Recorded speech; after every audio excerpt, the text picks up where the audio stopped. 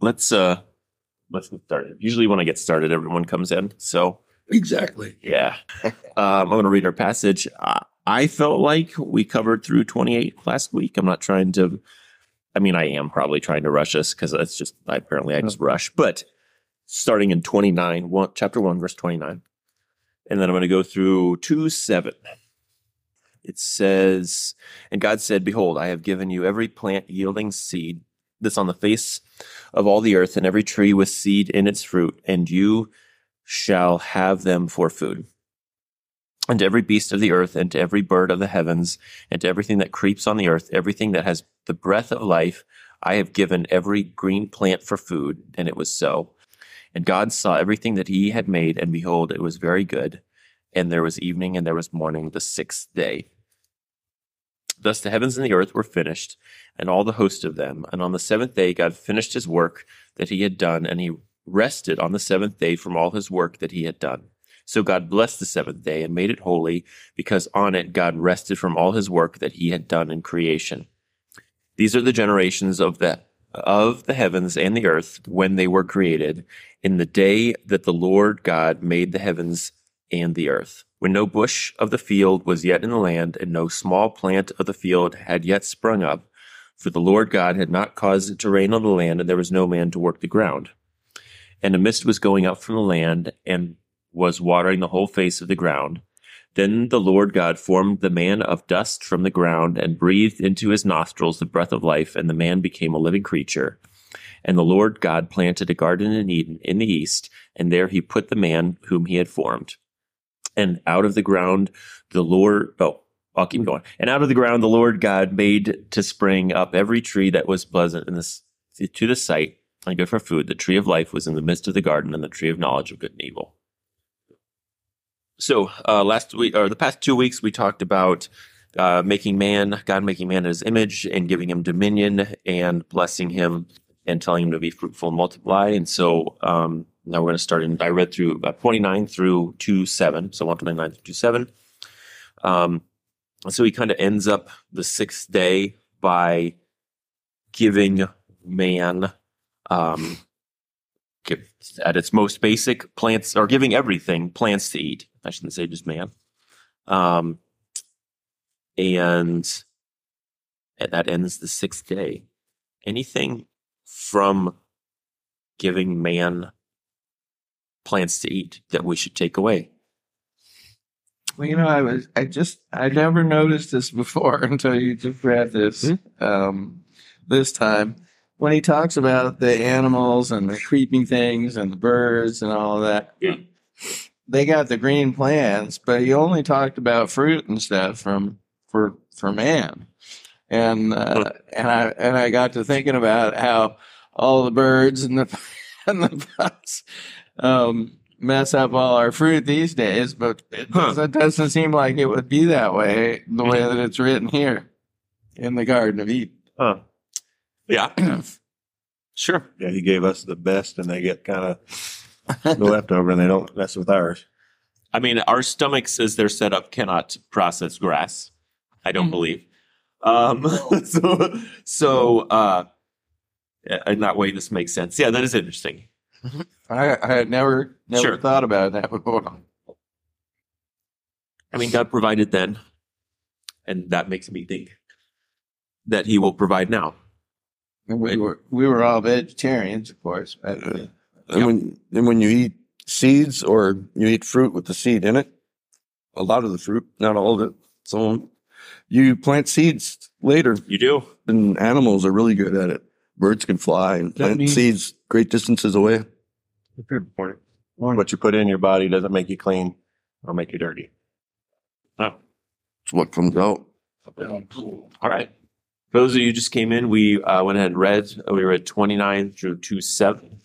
And so 29 through 31 finishes up the sixth day. And that's the section where God gives them food to eat, both the man, seeds bearing things to eat, and then green things for the animals.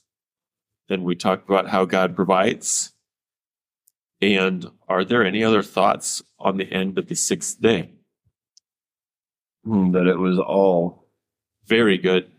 before. Well, no. Oh, sorry. Giving you every plant yielding seed. Let's say today there are plenty of plants yielding seed that we don't eat or Interesting. to do. Yeah. For it is probably more that there. We know that thorns and thistles and things came, and maybe not thistles, but thorns, and when that curse came, the stuff that became a lot of it twisted and not edible, and fought us and Corrupt. That's a good point. Before that, you just walk along. You don't have to be like, "Oh, is this one poisonous? Am I going to get a rash and whatever?" Or same with not the edible, or not edible at all. Yeah, right. Same with the animals and the green things. Right. There are plants that animals know that will not eat because they know it'll kill them. Mushrooms, not plants necessarily, but we're one of the better examples of some that look exactly like others, pretty much does. Sure. And animals though, they don't eat them. Yeah. Any other thoughts on the sixth day? 28. 29 through 31. Yeah. Are you sure that was that thorns and thistles came after the fall, or was it that they were there? And Grady? That's a good question. Right. I am not 100% sure. No, it's my understanding when the fall happened. That was part of the curse that thorns would. I'd say we have to look at the curse to see how it's worded. So that's in 318, or maybe 317, second part of it. So what went up to the Cursed is the ground because of you, and pain you shall eat of it all the days of your life. Thorns and thistles it shall bring forth for you, and you shall eat the plants of the field. Yeah, I was thinking that it sounds like he brought them forth from the earth in the same way he brought forth the good plants earlier. Yeah, but now by the sweat of your face you shall eat bread. Yeah. So apparently before that it was not hard. No, you didn't have any weeds. And the environment was perfect. It was like a big greenhouse. And you're right, it was very good. It was good. In 31, it was very good, and there was evening and there was morning the sixth day. And so in 2:1 through 3, it says, "Thus the heavens and the earth were finished, and all the host of them. And on the seventh day, God finished his work that he had done, and he rested on the seventh day from all his work that he had done. So God blessed the seventh day and made it holy, because on it God rested from all his work that he had done in creation." That seems pretty significant. so do you see this as carrying on into the New Testament, or do you think that was more for, because in the Old Testament it's used as the reason for the Sabbath. Mhm. Do you see the first day taking the place of the seventh day in the New Testament, or what? No, I don't think Sunday replaces the Sabbath. I think that Hebrews says that Jesus is our Sabbath rest. And so I think that Jesus is our Sabbath rest. I remember, though, a long time ago, I had a disagreement with a friend about this. His argument still bothers me, but I'm going to go with it. It's a good argument, I felt like, and that was the Ten Commandments, right? If that's the case, if like Jesus is our Sabbath rest, and we don't honor the seventh day as something special, then the Ten Commandments are just weird in that case, because there's this one commandment. Then again, maybe not, but there's this one commandment that, like the other ones, you're like, no, those still all apply. 1 through 3 and 5 through 10, those are all still there. But then 4 is like fundamentally different. Though I think we should still rest in Christ. It's like that argument. I'm still like, it's a good one, but in the New Testament, there are passages that talking about how Colossians specifically, Sabbaths aren't something. I'll go get the passage in a second, but it talks specifically about Sabbaths, and in the Romans it talks about don't let people judge you basically because of days or not days, or observing specific days. And then in Hebrews 4 it talks about Jesus being our Sabbath rest. And then obviously there was something. I think Jesus kind of hinted at these things when in Matthew 11 and 12, he talked about rest in me. And then he had all these disagreements with the Pharisees about the Sabbath. What do you all think? I think it lays out a good principle of having a day to rest. Sure. The passage where you brought up where Paul says that whether you do holy days or Sabbaths and stuff like that, it doesn't if you do it, you're not in Brennan. If you don't, you're not in sin. Right. So, and if you disobey one of the 10 commandments, essentially that is sin. Mhm. So something had to change between, in the Sabbath. Right. The Sabbath had to have change in the transition, so that if we do not do the Sabbath, then we're not sent by breaking that. So, sure, kind of along with that, when there are people that follow kosher eating because they find it to be valuable, and some people think because it's actually the law. Except that in the New Testament, it's very specifically stated. He said, "By this," in Mark, it talks about the vision of the clean and unclean and food and things, and it says, "By this," it meant that God has made everything clean.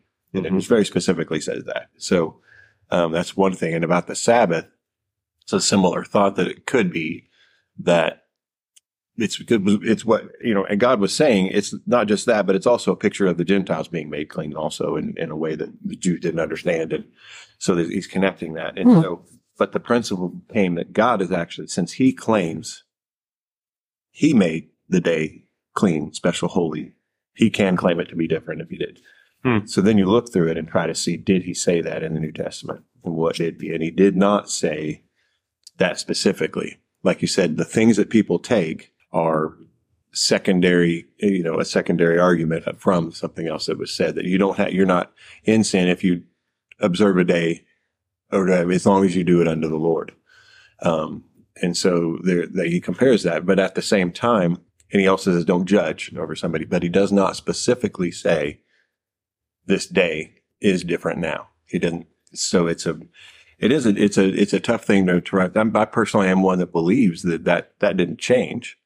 Jesus did fulfill it in a sense, so there's some change that happened with it there, and maybe that's all it takes. And we know we're not sinning if we're observing a day of rest different than the Sabbath unto the Lord. If our hearts are for the Lord, and that it is not sin. So what does that mean? Well, I think that does mean there's something different about the Sabbath compared to the other parts of the Scripture, but I don't know what that is, and it's hard to intimate. But when Jesus talked about it, you talked about things he said was argument with Pharisees, but one of the things he actually said, he said, the Sabbath was made for man, not man for the Sabbath. So there's another thing it's in there. It's like, so why do we not observe it? And Jesus is all kinds of other things too. He is also our righteousness from murder and from lust and coveting. And he's all right. So why do we worry about those still? If we worry about, because he is our righteousness, why do we care to observe those? And so I think it's so much of it is wrapped up in the same idea. When it gets to the New Testament, the understanding of our freedom in Christ changes some ways how we follow law. We still follow law. We still follow God and his law. But our understanding of it has to change somewhat because he is the fulfillment of it. But it doesn't mean don't follow it. So how do we understand it rightly in there? And I think that it never says that God changed the day. And so if there is a day left, it's Saturday, I believe. It didn't change to Sunday.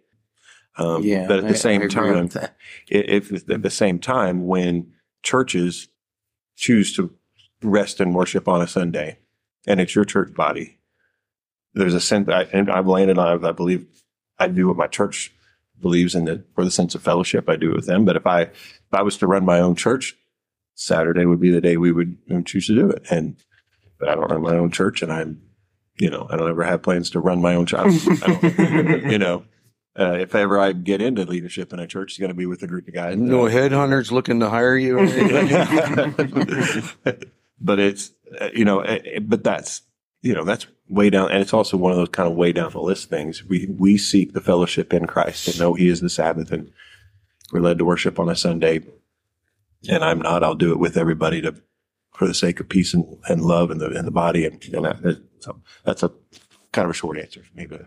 A lot of people tend to worship on a Sunday, but I don't know that they rest, at least not in our country. And definitely, let me just do it. It's definitely not something to be legalistically held to either way. The ox in the ditch, doing good, healing Right. people, doing Jesus example, right? doing ministry. The priests, they talk about the priests all the time. They do more work on a Saturday than any other Jew. You know, it's like, or than most people do on a work day. You know, it's crazy all the sacrifices they had to do and cleaning deer. Man, that's work. They had to do 100 of them in a day. You know, it's like anyway, thousands. It's complicated, and that's the other thing. It says don't judge over it. But when you look at the principles of where it says don't judge someone because they eat meat or don't eat meat, but one's better. One's an actual faith in Christ understanding of it, and one is less, and you should encourage the other brother toward the faith that is in Christ the correct way. So even no matter which side we're on, we don't judge, and we encourage each other to our understanding and work in that unity and wrestle together to find who God really is and what he meant in it. So You have a theory of why he didn't say which was better? Because, it would, Which one was better? so like, Eating meat or the Sabbath? yeah, with eating meat, like he does say which is better, weaker. I think he weaker did. Brother. I think he did. And I think it's because the entire Old Testament says what's better. And it doesn't say it's all gone. It says it's still there. It does say it's gone away in some ways, but other ways it's still, we trust it. But even if you say what he meant by the regulations are gone, that's part of the regulations that are gone. He, in the argument, in the Eastern arguing world, there's this ABBA logic of when you put an argument first or an ABAB logic, depending on how you structure it, you posit two things that can be considered part of the argument, either or. And then when you give the second discussion or second statement about those two things, you put them in the same order, saying when one is given the primacy. I can't remember which one it is, but in those arguments when Paul's talking about you say there's this, and then other people say, you say there's the day, one day, and then everybody else says there's another day. There's an understood version of logic that places the primary one, the better one, in one place, and that's the one that is the one day or the Sabbath. But he's obviously saying it is not condemnation to view it the other way. Well, and that whole issue of eating meat wasn't really about eating meat. It was about Idol worship. sacrificing meat to idols. And that meat that was sacrificed to idols would go to the marketplace. And it might be that you bought meat that was sold, that was sacrificed to an idol. And that's why there were people who didn't go and eat meat. It wasn't about meat per se. It was about, was it sacrificed to an idol? But, Paul, of course, knows that these idols are nothing. And so, that's the issue that he's talking about there. That it isn't really about meat. I wonder if they charge a different price depending on whether the people's request got answered or not. This one's really good meat. Their God answered. Good prayer on that one. But, it is interesting, the Sabbath. I've been struggling with the Sabbath for years. What do I need to do to observe Sabbath? Mm-hmm. And, but, it's just like the dietary restrictions.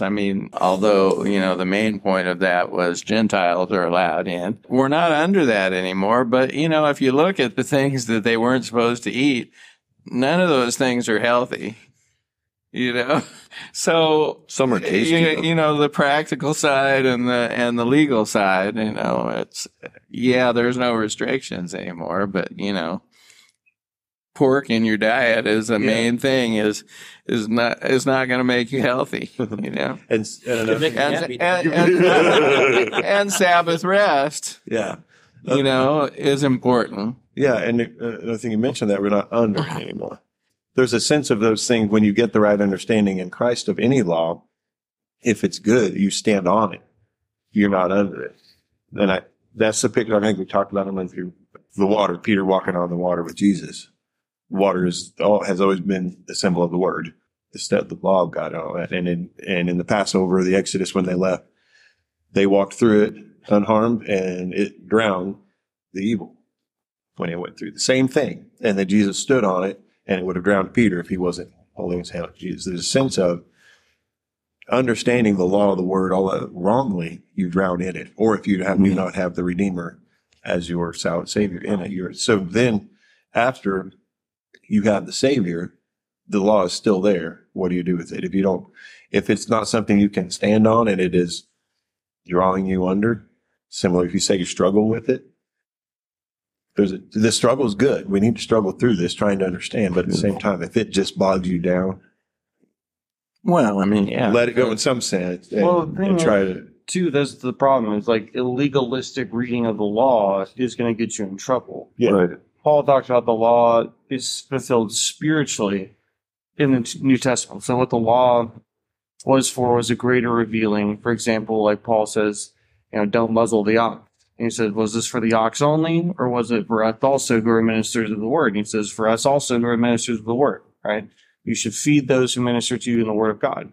Well, that's not what the law said. The law said, don't muzzle the ox that treads the plow. Right? So in that day, for them, it was a shadow of the fulfilling of that law, which would be, you're supposed to take care of those who take care of you, in a sense. You know what I mean?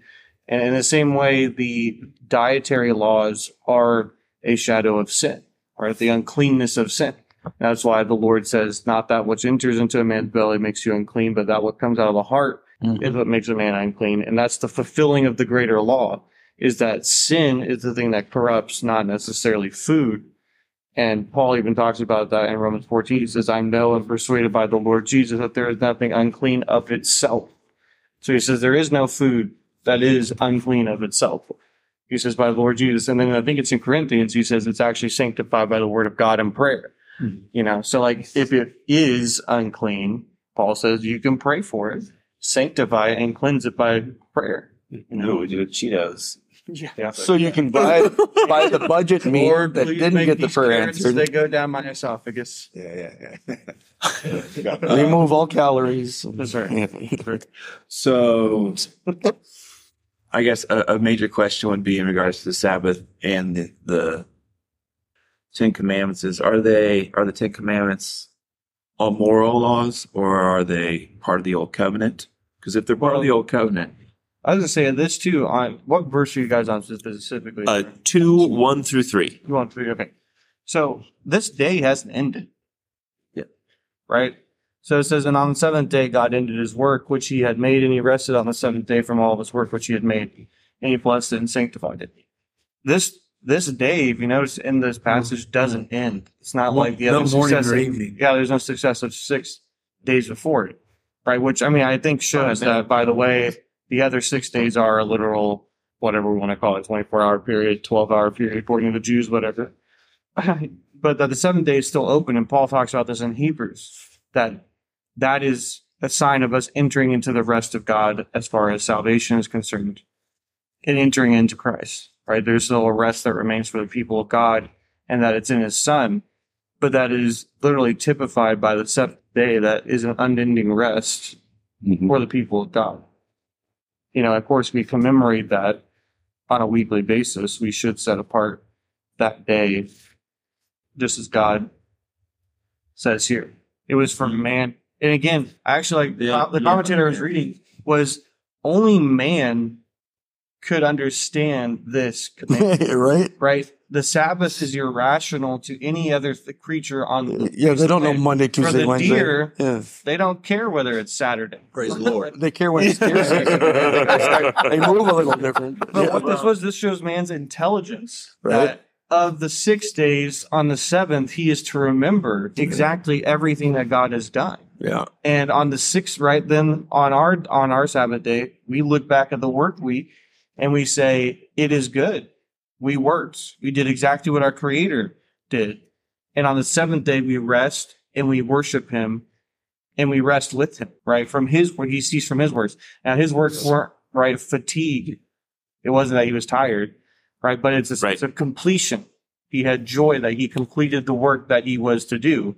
And in that sense, we can rejoice in the work that we have completed and serve him and worship him on the day that is set apart for him. so you said we should, right? And Absolutely. So you're not I'm getting not that. saying You're not getting that from specifically. 2:1, right? You're getting that from Exodus, Deuteronomy, right? From the Old Covenant. Right. Okay. This might be something interesting to think about, because if it's part of the Old Covenant, right, then it could, it's easy to do away with in that sense. So in Deuteronomy 4:13, I'll read 11 and 12 to kind of give the context. do with it what you want.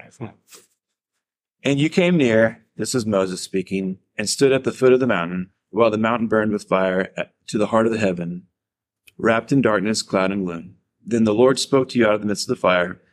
You heard the sound of words, but no form. There was only a voice. And then here's the verse. And he declared to you his covenant, which he commanded you to perform. That is the 10 Commandments. And he wrote them down on 2 tablets of stone. So is that covenant, are we speaking of here the old covenant? Because if so, that would be the 10 Commandments, right? Because interestingly, in the New Testament, every command in the 10 Commandments is reiterated except for the Sabbath. Right? So therefore, we should follow them. If it's part of the Old Covenant, which is where I'm at, honestly, then you don't have to follow the Sabbath. Right? Now, I'm not going to be pushy because Paul wasn't pushy. Right. I mean, like, Yeah. if you're going to do it, that's fine. But I think that's a fair verse anyway to look into to say, okay, is the Sabbath part of the Old Covenant? Sabbath was from creation. Okay, He blessed that day and made it holy. Right, pre-law. It's foundational. It's at the beginning. Right. is the command to rest It's the third blessing. part of it? I'm not saying That- 2:1 is. What I'm saying. It's not a command, right? Yeah, it's not. It's a day of rest. Yeah. It's a day where the creator can rest with his creation. It's a day when creation can rest with the creator. It's a day when That's a fair glory, the majesty of what he did is celebrated and enjoyed just in peace. And then with the knowledge of the Son of God coming, then on the first day of the week, then we go and worship and we celebrate with other believers. And we do that. Yeah, there's. So why'd you a say fair the first point. day of the week? Yeah. I don't think he did. I said then on the first day of the week. So the way I see they would have done it in the beginning of the church is they would have went to the synagogue on Saturday on the Sabbath, shared about the Messiah, been there with understanding who the Messiah was with those that didn't, being that positive influence, being that leaven, being all that, and then on Sunday, then they would worship in homes with other believers, and they would have that strengthening fellowship that would take them through the week until they could rest again, bringing the message to, I see that as what we do even, where we would still rest on Saturday or whatever we should. Well, okay. In the new covenant then, with the 10 Commandments, Jesus says, okay, it says don't commit adultery. I say, you look at a woman, you've committed adultery. Don't kill. I say, you got that anger, you already killed. So the new covenant is so much more. So with the Sabbath being so foundational and holy, that so much more is Sabbath rest in Christ. It's every day we should have that rest in Him. But still, Saturday was holy. So having a day of rest like that. But then we can go to our local congregations, to those that may or may not know the Lord, and share Christ with them. I liked everything you said. I especially appreciated one of the things you said, which was, I think you said like rest in Jesus every day, which Dan said Hebrews 4 when you said that, because that's, if we don't read Hebrews 4 today, then it's worth reading after we talk today, because that really, I think what you said there, rest in Jesus every day, really then connects to Hebrews 4. Even if you're in prison, even if you're in war, even if you can't rest in your flesh. Still rest in Jesus every day. That's a good point. Yeah. In his reference to Jesus and his, he incited violence and anger and the wrath of man by breaking their rules on the Sabbath. Not God's rules. Yeah. Okay. Yeah. Because they had made 10 Commandments into 613. Yeah. So, they could only walk before they throw a rock or something like that. And anyway, I think the biggest problem that I have is that once I decide that I'm going to be holy because I do this and you're not because you don't, then I've made something an idol in my own life that I judge people with according to their actions. Yeah. And I, to me, it's this, there's a difference between what God said and the spirit of what God meant. And you know, it's like we were saying a minute ago about when God, it wasn't like God was tired on the seventh day. No, It literally is. he didn't run out of juice. 7 means completeness. Yeah. It's completed. It's like Jesus on the cross when he said it's finished. Mm-hmm. Okay. And if you think about the parallel between that is that God made creation and he said it was very good and he rested. And we find that Jesus came with a purpose and he died on the cross and said it's finished. Mm-hmm. And that's the finished work of salvation. You know, and then you could enter his rest at that point, which both are works of God, and one of them's creation, the other one's redeeming creation. So, Yeah, there's a sense of him at work, redeeming all days. Yeah. And that we as his pinnacle of that creation should work with him in it and know that there is rest to be found in him every day. And there is at bare minimum the principle of one day a week that the thing that hasn't been really mentioned yet, and I forgot to mention, was the Sabbath through the Old Testament was also considered to be a banner over his people that they did together. Mm-hmm. And there's a unity in it that God wants us to have. Did want them to have for sure, and I believe still wants us to have. I see it as something that the beginnings of the Catholic Church, you see their history and all the things that they do and commentary they've made about it. Like we changed it to Sunday, and you guys protested, and you still do it Sunday. Wow, that's weird. Why do you do that? It was our authority that did it, and we always still cite and we cite some of the same things they do that gets us there. That like, it says like they worship on the first day of the week, but the other thing that goes with that is the first day of the week was the evening of Saturday. That was what it was at that time. That was the understanding the Jews had all the time. They always had a meal at the beginning of the Sabbath and a meal at the end of the Sabbath together. And sometimes it was like you kind of mentioned, there's a connection to this is just my family together doing it. And another one of the meals was that gathered multiple families together. And then in between those, there was the day of the rest where they did actually do the temple and synagogue and things. So to me, that's what seems to fit what God, and it is always hard also hearing Mark say that the idea of should versus what's good and can and all that and I want to take care in that too, because there's a sense of, yeah, you should be free to eat meat. Mm-hmm. You should have this free, you should live that's righteousness. If you are not free to eat meat, your conscience is still bound in a lesser faith. Is it sin then to not eat the meat? Because you're idolizing. It's less than in a sense. And we walk around all the time doing less than perfect all the time. But somehow the sense is we're still God's child working toward what he's working in us to do the good, to work toward that understanding. And we trip all the time. Even in that understanding of things, it does change somewhat. It should eat at us to remind us that I shouldn't be legalistic about any of this. Christ is my righteousness in whether or not I look at a woman wrong or not, whether or not I get mad at my kid and hit him or not, whether I cuss because I missed a shot at a deer on a Saturday, Did you? That one really sounded familiar. Something resonated with that one. But that, I mean, You hesitated. it is hard. It is hard and good to struggle and to find rest, and that is what it talks about in Hebrews.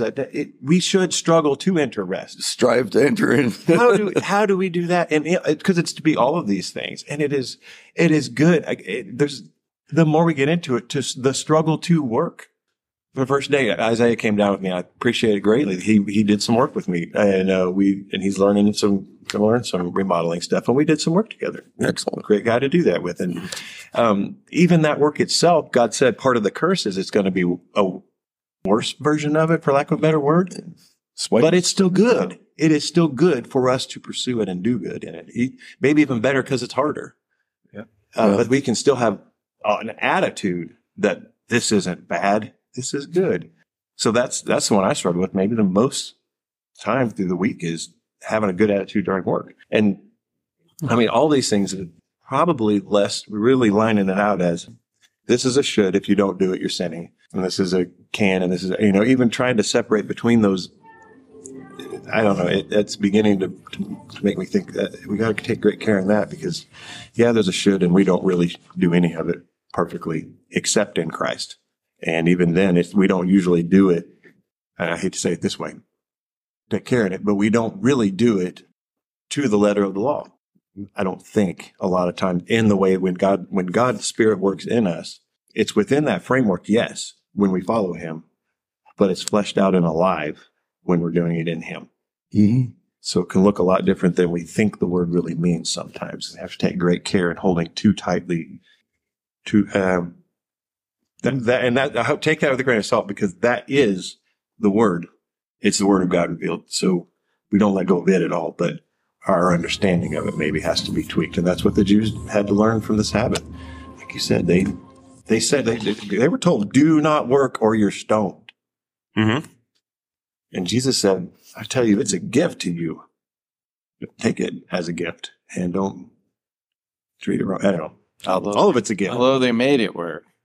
Huh? With all the rules and they made it work, not everything. Working. They made it work. Yeah, they could. So they have their understanding. They can't start a car because it's starting a fire, but they can go out and put their horse together on a buggy and ride it. And it's more work to do that than it is to just click. My favorite one is you can spit on a stone, but you can't spit in the dirt because if you spit in the dirt, you're making clay. And so that's why Jesus spit in the dirt, made clay, and put it on someone's eyes. He's like, I'm messing. I'll tell you how to spit. You gotta spit. One thing I'll tell a short story because I think it really gives a point. When I was a kid, it was raining and it was flooding and everything, and so me and my sisters wanted to go outside and play in the rain. My dad told us, he said, I don't care how wet you get as long as you wear your raincoat. So we put our raincoats on, a big ditch of water down there, so we went down and was swimming. Oh, yeah. We had our raincoats on, but we were swimming. The relationship, God says, keep the Sabbath holy. And then mankind had to kind of work, what does that mean? And so we made a bunch of laws and stuff like that. And I would also like to say that it says in the New Testament, it says all these things happened to them, Israel, for our example. Mm-hmm. It's talking about them in the wilderness, about them grumbling, about them, just being stubborn, to be quite honest with you. Mm-hmm. And also in the Old Testament, we also got to realize that when Jerusalem was destroyed 3 times, actually, it was conquered 3 times by Nebuchadnezzar. But the whole point of that was that they would be out of there for 70 years because Israel refused to do the Sabbath for almost like 400 years or something like that. It was a payment. It was punishment by God because they did not keep the Sabbath. And so God's making a point. Okay. And I'm going to make the point that, we talked about Saturday, and we were talking about Catholics a minute ago. So he was a Catholic background, whatever, they can live like hell for 6 days or 6.5 days or whatever. And, as long as they show up at church on Sunday and get absolved by their priest. Oh, that's my kind of religion. They can do pretty much whatever they want. And I'm not aspiring to that, okay? Don't get Catholic because of that. My whole point of it is that Jesus told the woman at the well, there'll come a time, okay? There'll come a time when anyone can worship in spirit and truth on any mountain. Right.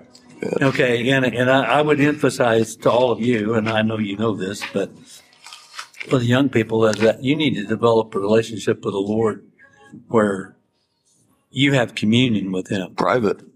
Okay, that you are connecting with, you are in the rest of Christ every day, not just Saturday, Sunday, whatever special day you put an emphasis. And I'll be, as a pastor, I've talked about Catholics. I've seen Baptists do the same thing. I had some people that were, went to church and, they both got killed in a head-on collision, drunk, on the wrong road, and someone else had to raise their kids. And you just, it's hard to explain exactly how that happened. You know what I mean? It's Sounds like sin. well, but there again, I'm saying that Jesus said, "I will be with you always." Okay, He says every idle word that you say. Okay, there's nothing in your life you're going to hide from me. Okay, so that should modify your behavior of confessing your sins quickly and trying to keep your communion with God and resting in Christ. And so you don't have this burden of sin laying over your life all this time. And to me, that's freedom in Christ, is to be able to walk without fear in communion with the Lord, much like, I know we're not there yet, but like Adam did in fellowship with creation. Yep. Very good. You get there. And another thing to be careful of in this specific version of it, and it does tie to everything else, is even, like you said, even Baptists do it or whatever. There's a sense of even the Christian faith can treat Sunday legalistically like it is the Sabbath, and it's not. And some places do actually teach it that it is it's the second version of the Sabbath. It is, and that's, I understand it. There's a Christian culture about us that, right. Yeah. Whether or not we're taught that, there's a sense of, and I'm glad, Isaiah, thanks for bringing this up so much, because I grew up. It wasn't until probably 15, 20 years ago, and you've heard some of my stories, Randy and Margie Hughes at house church and that sort of thing, growing in that understanding, but always having this in the back of my mind. We don't really treat Sabbath the way we should, but I don't understand what it should be. I just know it's not Sunday. But I was fine with worshiping on Sunday because it was the day Jesus rose, and it was good to remember that for sure. And we can do that every week. There's a sense of that, but without a real good teaching on it as a church, and it's hard to. It is. It's a difficult one. But if your church teaches that Sunday is the replacement Sabbath, then there are issues that come with that. Then you become legalistic. There can be. Sorry. Yes. It may be right and whatever. But then to treat it as the Sabbath then comes along with the things nipping at our heels to treat it legalistically the same way the Jews did the Saturday Sabbath. And that has become a tendency where parents, they won't do any work, and then they'll get mad at you if they won't they'll be mad at somebody for going out to eat because you're causing somebody else to work, or, it just becomes the same thing rewritten in a different way. And we have to take care, no matter what, to treat things the way Jesus did. It's a gift, regardless of what it is. And He is the real gift. But we get a physical gift to remind us of that gift of Jesus. And I think we should honor that physical gift. Of course, to the best of our ability with the church. Well, historically in America, when I was a kid, there wasn't hardly anything open on Sunday. Mm-hmm. Right. Oh yeah. No. I mean, there just wasn't. It wasn't an that's option. the way the world was. And then a lot of revivals. Businesses still go off Sunday. Yeah. Exactly what were you going to say? I was going to say, in a sense, Scripture gives us the idea that Sunday supersedes the Sabbath in the sense it's the day of resurrection. Right? Paul calls it the eighth day, which is interesting because there is no eighth day in the work week. It's for the Beatles. So the eighth day, though, represents new beginnings. Nice. It represents newness of life, right? Peter talks about how He's begotten us into a lively hope through the resurrection of Jesus Christ from the dead. So you're talking about the Sabbath is a rest day, but the Sunday is the day of new life. It's the new beginning. It's the new creation, is what Sunday is a representative of. And it restores the Sabbath day, right? Because in the fall, everything was broken, right? And this is why 28, 29, 30, and 31 is so important. God told them in 29, I've given you every green herb to eat, right? There is no animal death before the fall of man, right? And even in verse 30, He says that every beast of the field and every fowl of the air is going to eat a green herb. So even the animals did not eat each other at this point. And 31 concludes with God saw everything was good, right? And so through Christ rising from the dead, it is a promise, as Romans talks about, that He is going to restore the whole creation, that the creature itself groans for our day to be revealed, right? The animals groan in creation, that the glorious liberty of the sons of God would be revealed and all things would be restored to where there is no death. So I think in a sense, like Sunday, not being legalistic, but I think from Scripture, there's a sense of it being a superseding of the Sabbath, of resurrection and new beginning. And I think that's why Paul would go to the synagogue on Sabbath, and then they would worship on Sunday. And they would worship because it was the day that Jesus had resurrected from the dead. I think that's an important thing. I think Sunday is an important day. I think Christians can meet any day of the week. But I do think the New Testament church specifically marked out Sunday as the day of resurrection, the day of new beginnings, the day of he's going to restore all things back to as they were. First fruits of new creation. This has been, and we can continue, but just to encapsulate, this has been a great discussion. We talked through all the issues with Ten Commandments, with the Old and New Covenants. Dennis talked about the fact that this is at this thing here is at the beginning, and is there then a foundational concept to this day? And Zach talked about, then Zach and others talked about Sunday and all the things surrounding that. And then we talked about the possibility of legalism surrounding our observation. And we talked about Romans 14, and then we talked about Hebrews chapter 4.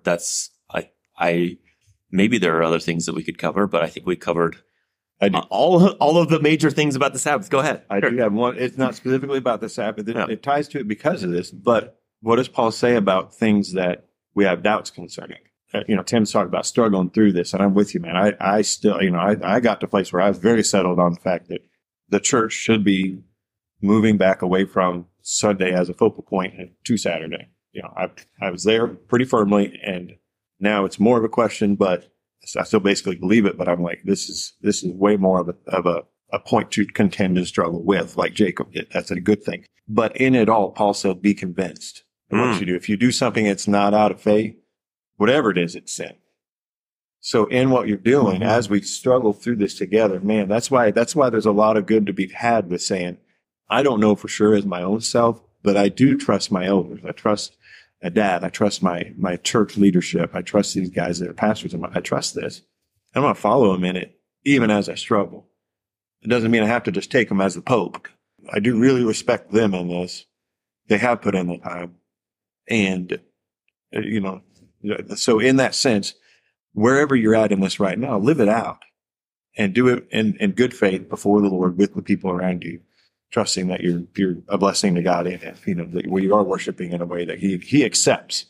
Do it unto the Lord. I think that's a lot of what that meant. Do it unto the Lord in your heart, and he accepts it as basically an offering of worship, that's your life sacrifice to him in a living way. So in it, do that, and that's really hard. But don't give it up. Yeah, because that's really hard to. I agree with you, but it's hard for me mentally to say that because you're like, as a Christian, we have a standard. There is a right and there is a wrong, right? God has a right. That understanding, yes. So in 14:5 in Romans, this is what you referenced. One person, I think, one person esteems one day as better than the other, while another esteems all days alike. Each one should be fully convinced. And so mine, the one who observes the day observes it to honor the Lord. All right. So I hate, So there you go, Puritans, Christmas is okay. There you go. Halloween. Christmas. All Saints Day. Yeah, You should celebrate all. So that's one struggle. Then the other struggle that we naturally have is that it's so easy to condemn your brother. Yes. Doesn't believe him. Those are the two contentions that I find with this topic.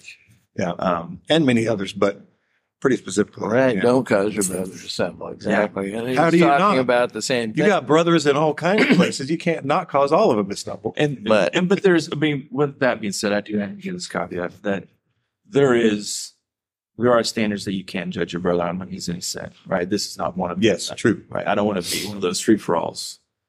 Well, I mean, the point that Paul makes is to walk by the Spirit and deny the flesh, because he says, for me, all things are lawful, but they're not necessarily edifying. They're not necessarily constructive. He says that in a couple of places. Any other thoughts on chapter 2, verses 1 through 3. In Acts chapter 2, verse 46, it says, "So continuing daily with one accord in the temple, breaking bread from house to house, they ate their food with gladness and simplicity of heart, praising God and having favor with all the people. And the Lord added to the church daily those who were being saved." I think sometimes I've had more trouble with legalism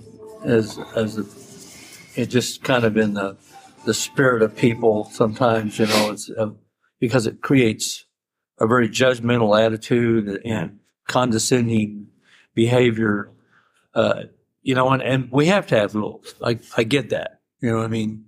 But that was one of the big issues with Jesus, is that we had made so many rules that they had ostracized the needy, the poor, the lame, the blind, the people that were crippled, and the people that needed grace the most.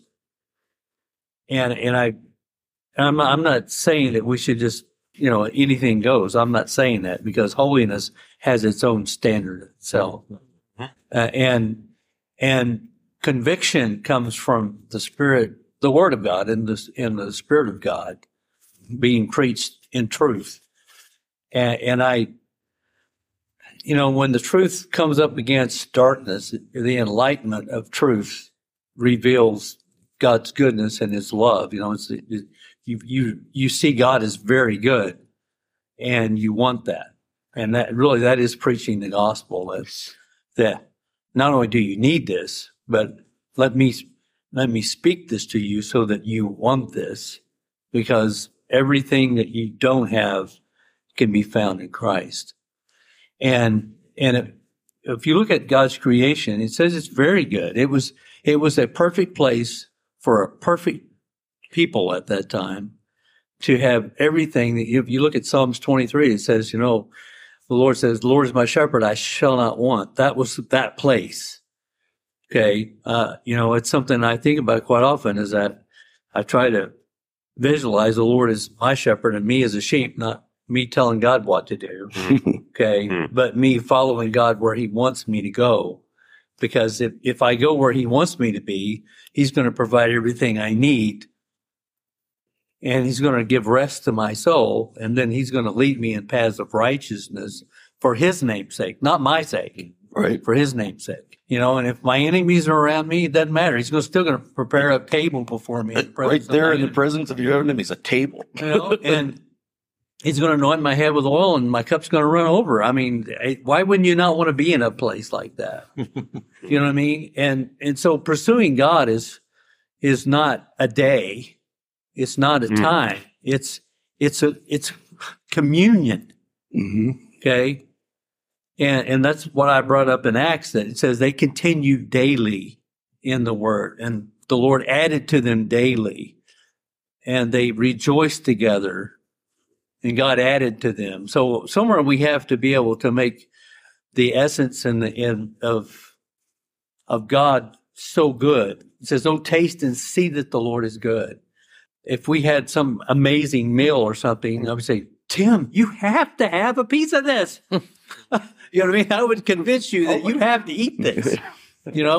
Are we like that with Jesus? Do we make Jesus such an appealing thing that people would try it?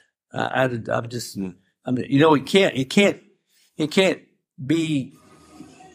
I'm holy, and the reason I am is because I do this, and you're not, and you're going to hell. I mean, that is a truth. Okay. But it's a refusal of God's offer of grace. Let's go sing it. Sorry for the tirade. No, it's a good tirade. Did he just drop a mic? But yeah, I mean, it's one of the reasons that I always step back when I'm appalled at somebody's behavior or something like that, because it's like, how can you expect a non-Christian who has not been redeemed in any way to act like a Christian?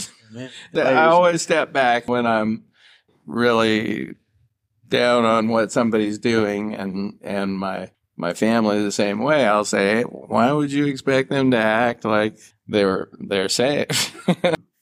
Well, actually, it becomes problematic because they think if they keep a set of rules, they're okay, which I think is like going to be the worst of the worst. But one of these days, going to stand before God and say, "Well, I was a good person. hey, look at all my accolades," and he go, "Yep, that don't work for me." Any other thoughts on 2, 1 through 3? So Tim and I were talking about, we talked about the gap theory some together.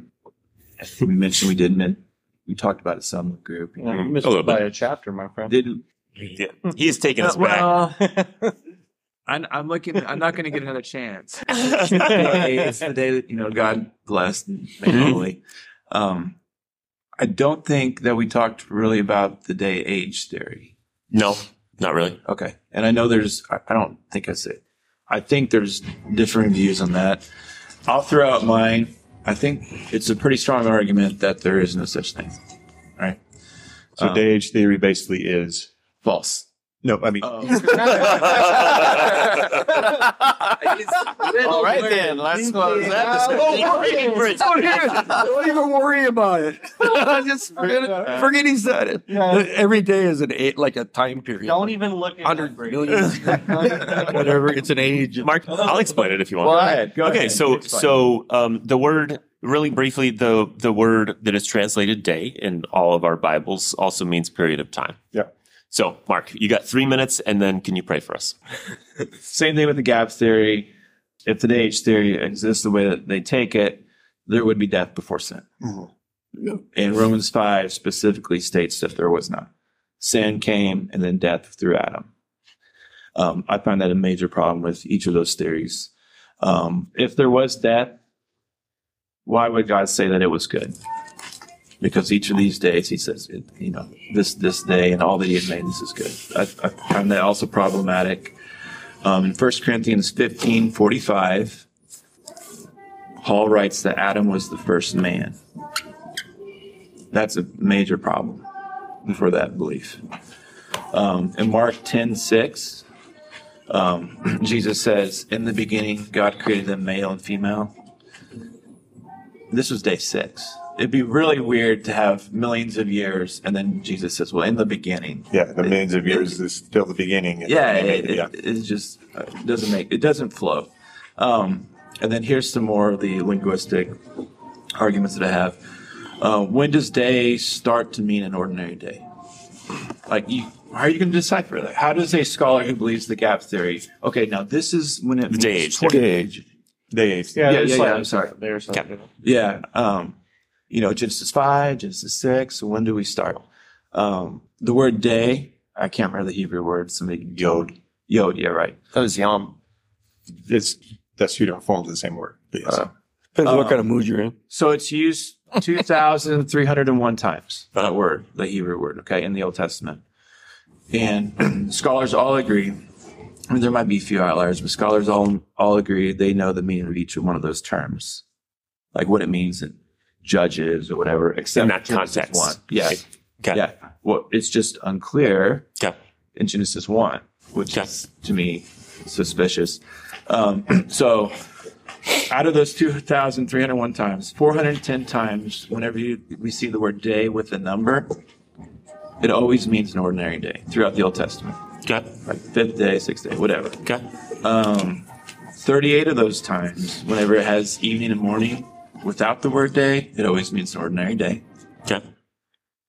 23 of those times, evening and morning with a day mentioned, it always means an ordinary day. And then whenever it has the word night with it, 52 times in the Old Testament, it always means ordinary day. Genesis 1, we have all of those things. We have the word evening, we have the word morning, we have night, we have the number, and we have the word day. It's just not clear, Mark. Very conclusive to me. Like, we have all of those things combined. And if we exegete, if we're consistent with our exegesis throughout the Bible, why not apply it to Genesis 1 as well? Gotcha. Now I'll say, to play devil's advocate, and maybe we pick this up next week. So, Mark, I fully hold to your view, obviously. I just noticed how easily he fit into that position. What's that? fit right into the devil's advocate. Oh yeah, Really well, spin. no, I mean, these are questions. That's just that they're questions, Right. like for us to think about next week. Because obviously, I hold your view, and I think it's the only defensible view. But for example, in Genesis 2:4, right, it says, "These are the generations of the heaven and the earth when they were created in the day that the Lord God made the heaven and the earth." Right, and then we talk about the seventh day, and it hasn't ended. Well, Right. does the Bible say it hasn't ended, or does it just not say it's ending? It doesn't You don't have it clarify in- morning or Yeah, evening. you don't exactly. You don't have it. Doesn't You mean don't it have didn't it end. right, but you don't have a you don't. But you don't have But that. it's a definite change Right. between the first six. So. Yeah. Anyway, so Mark, That's a fair perspective. But will you pray for us? Yep. God, help us not only rightly divide the word of truth, but also help us rightly see our brothers and other people in your light, in your eyes. Help us bring the word to such a powerful point that they would want to taste it, that they would want to see it, that our lives be reflecting the glory of God. And that can only be done, Lord, with your spirit and with your help. So help us, Lord, just reflect you. Help us see you and seek for you. In Jesus' name, amen. This is what I was quoting from Kinham, basically. Well, yeah, he's a hopeful. And then I read, yes. I love Kenny. yeah. So I read verse 4 because I didn't know if we were going to get there, and I saw that it was like a mental note, like he does say the word day. Yeah. In the I day was of the looking at Lord. too. And so. So, yeah, I think that. Do you have a thought? I do. Well, you brought up the things that point out the difference, and it says evening and morning, and it numbers everything about it. Literally means it's a literal day. There's nothing about it other than the slight hint that it's in poetic style. Okay. That it Yeah, could partially be. poetically. I don't think it's. Right. No, not all of it. Some, and that's what I'm saying. So, like, you might want to look into like Augustine's view of creation. Now, a lot of people say like, "Oh, he supports evolution." That's not true at all. He does not. But for Augustine, he thought God made everything in one day. Yeah. And then the 6 days are a liturgical use for the people of God. So, like, Moses breaks up the days as a liturgical teaching tool for the people of Israel. That culminates in the seventh day. So, like, it does correspond to our actual week. And that culminates in the worshiping of God. And so you might want to look into Augustine's view. A lot of scholars are moving towards like that view of it's a liturgical use of the word day. So it's a religious use of it to teach people about how to worship God.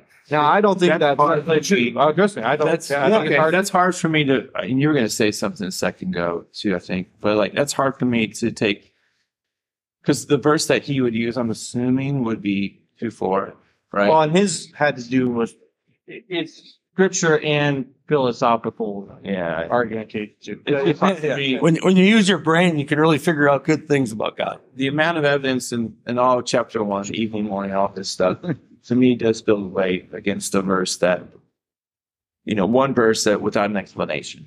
Yeah. But were you going to say something in regards Right. to It's still man trying to fit something they see value in, even if it's a godly value in something, and trying to inject meaning that's not there into a passage that gives its own context and is spoken of by Jesus and Paul, very specifically as literal. It's like it's trying to fudge around something that everybody else in Scripture just said. Yeah. It's literal. Just took it that way. I think for me the most pungent argument for the 6 days is Exodus 20. Okay. Because God is literally speaking directly to the children of Israel. And so I'm like, why? Yeah, in 6 So days. is God lying, or is he just not telling them the full truth of what this actually means? I mean, he just got confused. well, yeah. I mean, I'm not sure. I haven't read alternative interpretations of how people maybe explain that, so I'm not going to say I know the end all be all. But it's like when God's speaking to you from a cloud on top of Mount Sinai, and He says, "I'm the Lord your God, and I have made everything in 6 days, and keep the Sabbath holy. For in 6 days I created everything." I just don't think you're sitting there like, "Oh yeah, this is a long time." Now I think the argument to be God made, really mean? Oh no, that was if you're that going to was make one Genesis for 3, a right? period of time, is between June What is this God said? He was like, don't eat anything or something. Or, God really said he like ruined all your fun or something. He like took all the joy out of life. Depends whatever fancies your mind, like Grady was saying. Like, Don't hang out with that God. come up with something, but like, in the beginning, God created the heaven and the earth, right? And then verse 2 goes into how he starts forming that stuff that he made, right? So the earth, obviously, at this point, is just a ball of rock covered in water. And then he starts to create and define things more and more and more, right? So then the argument there is, well, there could have been an indefinite period of time between those that we just don't know about. Well, some of them have where like the first God created, and it was all perfect. And then Satan fell. And so then it's formless and void. And so that's the gap thing. Right. I saw you looking at it. There's that whatever. Yeah. So But there is nothing in the Bible to lead us to think anything different than that's literal. If you're just going by the Bible, if that's what you're going by, there's nothing to think anything but literal. Every time somebody gets to a place where they want to say it's not literal, it's trying to inject some humanistic philosophy into it somehow. Even Christians do it. That's because we take science as how to define the Bible rather than the Bible how to see it. And science, God made everything that he made with some sense of age in it. I mean, everything, but at bare minimum, man in there, and so there's not a problem even whatsoever for the stars to have been more than the age of the Earth, number of light years away, and us already see its light. Yeah, that because he just made it with age. So if there's nothing else, it can't explain it. There's no reason to think that, and it's not that it's not that we have to argue firmly with somebody to say no, there's no way that can be, that there was a period of time between 1 and 2 or something. It's just not what biblical sense and what Jesus and all held to think. Science changes daily, and God never changes. Exactly. Yeah. They're still trying to figure these things out. Yeah. All these arguments are just the more they figure out, the more. The only thing I would say too is like we do have to be careful in some instances, right? Because, for example, we had the whole escapade of, well, God made the sun revolve around the earth. You're right. Episode. We do have to take it, right? But it doesn't specifically like say that. I mean, yes, I understand. Okay. Right. So, for example, in the side of animal death being before the fall, Augustine cites Psalms as an example where he says, you give them food and pray and all this stuff and meat. Okay. And it seems like they're praising God for the system when we would be saying, well, that's necessarily it's a bad thing. It's like that was a result of the fall. Augustine's arguing, well, no, God apparently made it this way from the beginning, and it was a good thing because the psalmist is praising God for doing it this way, So, like I said, I think animal death is different than human death. Kind of which could be. Yeah, maybe. Yeah, and that's his argument. So what I'm saying is like I think Grady's right. Like obviously. If anything happens today, where's my calendar? I gotta leave.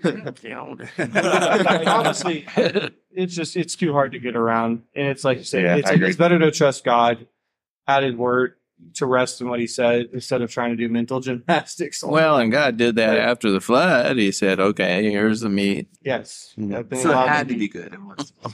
Yeah, not before. There's good in it, just like work among the thorns has good in it. God's redeeming it. He's using that's the other thing that I'm interested in too. We're going to hit that, but after the flood, He says, "I will not curse the ground anymore for man's sake to bring forth thorns and thistles." What? He does. Right. Yeah. It's well, look at what happened with Cain, right? Because what is he curses the ground again. But then, because there was no prohibition against killing somebody.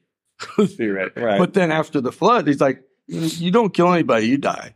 But now I don't have to curse the ground anymore. So So 8:21. It says, so Noah sacrifices the clean animals off the ark to the Lord and worships Him. And in verse 21 it says, and the Lord smelled a sweet savor. And the Lord said in His heart, I will not again curse the ground anymore for man's sake. For the imagination of man's heart is evil from his youth. Neither will I again smite anymore every living thing as I have done. So it seems like what He did to Adam and cursing the ground, He undoes after the flood. Well, I would say it doesn't. I don't. He doesn't undo not it. do it again. He's not doing it more He's just not going to make it worse. because he did it with Cain. He cursed the ground again with Cain. Right, but Cain's before the Right. That's what I'm saying though. Now there's a prohibition against murder. All that changed. Before that, there wasn't. And they took the curse of God as a blessing. Look at Cain's descendants. He's like, I killed these 2 people. Now I'm going to then 70 times 7. You know, he's like, they took the curses as blessings. They totally flipped everything around. But yeah, That is interesting And they because want to Cain just says that, and now you're cursed They from will the full grown, ground, but not like but it's not for side. sale. When you work the ground, it's no longer yield to its strength. So there was one sense there's like a carrying of that curse where you would go. That's why he's going to be maybe a it's in him. Yeah. Well, yeah, because we know the original curse is still here. Yeah. So, he's just saying, I'm not going to make it worse. Okay, maybe that's what he is saying. Yeah. Well, now in Romans, right? It's waiting. I mean, we have multifloral rows here. So we know it's still cursed. That's the most evil plant on the planet. That's why people don't see like earthquakes, different things like that, floods. Yeah, it's probably first year. Just So so the God is like, they're no, this is born in creation spring. saying, So children they're of God be half a year manifest, old set me during- free from the bondage. And they're Okay? That's